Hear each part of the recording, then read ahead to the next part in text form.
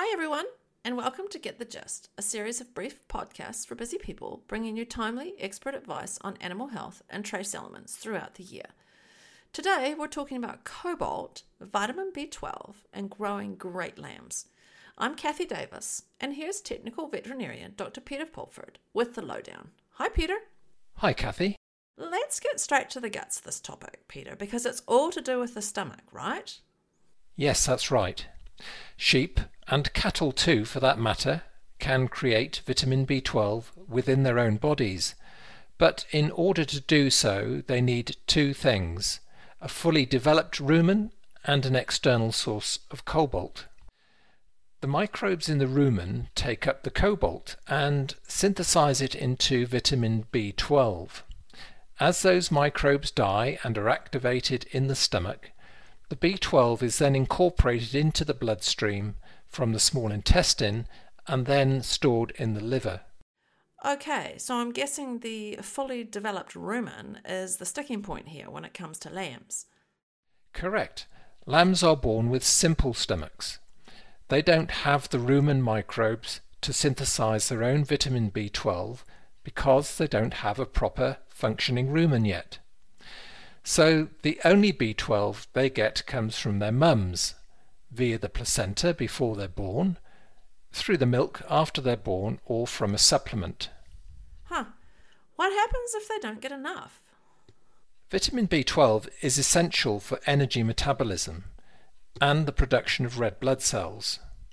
Without adequate supplies of vitamin B12, animals simply don't thrive as they should.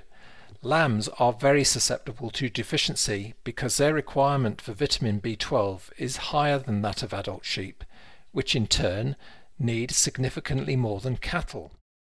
If they're still on their mums though, Peter, and their mums have plenty of grass, wouldn't that be enough to keep them topped up via the milk? This is where it gets tricky. In theory, yes, but remember the adult ewe can only synthesize vitamin B12 if she has an external source of cobalt.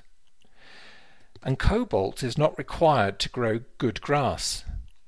So you can have ewes and lambs on beautiful looking spring pasture and still end up with vitamin B12 deficiency. In fact, AgResearch did some work not so long ago which looked at different levels of trace minerals in mixed sward pastures, and they found that approximately half of 1,100 samples collected from across New Zealand did not have adequate cobalt levels for sheep. That work was published in 2014, so it's contemporary information, and it shows that cobalt deficiency in sheep is potentially quite a major issue for New Zealand farmers. So what's the best way to make sure lambs get as much vitamin B12 as they need? An injection like Prologect is the most efficient way to supplement them. It lasts 4 to 6 weeks. There are other products that use a different form of vitamin B12, but a significant proportion of that may be lost in the urine shortly after injection. Your vet can help you work out how much Prologect to use and how often to use it. Thanks, Peter. That's all for today's episode. We hope you found it helpful.